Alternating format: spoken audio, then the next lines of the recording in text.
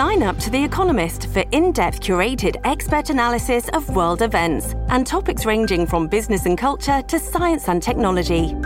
You'll get the weekly digital edition, online-only articles, curated newsletters on politics, the markets, science, culture and China, and full access to The Economist Podcast Plus.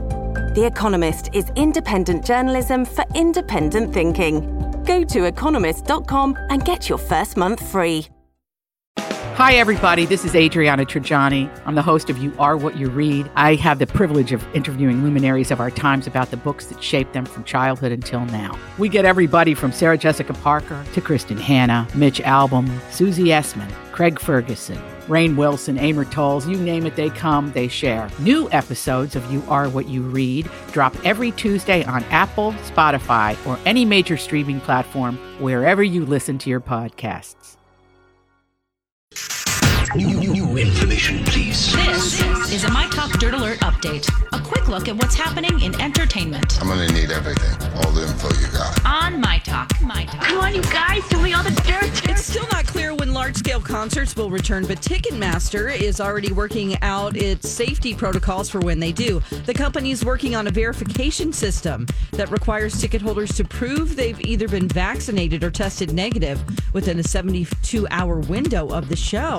Ticketmaster's plan is still several months off from being finalized. It could face legal hurdles, like whether it's permissible to share vaccination results.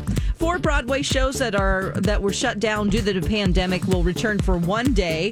Hamilton, Mean Girls, Jagged Little Pill, and Ain't Too Proud, The Life and Times of Temptations will film segments that will air on TV as part of the 94th Macys Thanksgiving Day Parade. There will be no audience in the streets as in years past. The parade will only cover one city block, 34th Street near the flagship store, and normally it takes 8,000 to 10,000 people to work the parade. This year, only about 1,500 people will work the event. After visiting the Los Angeles National Cemetery on Veterans Day, Arnold Schwarzenegger went to Twitter to let some things off his chest. His main gripe was that he was at a location where tens of thousands of gravesites for fallen soldiers, yet he saw so little people there visiting them. At one point, he said he didn't understand how people could go to a political event to, I'll skip that part, but can't show up to pay respect to vets. He also said that as an immigrant, he owes them his life. So getting a little preachy there on Twitter. You can follow Arnold Schwarzenegger. That's the latest dirt. You can find more on our app and mytalk1071.com.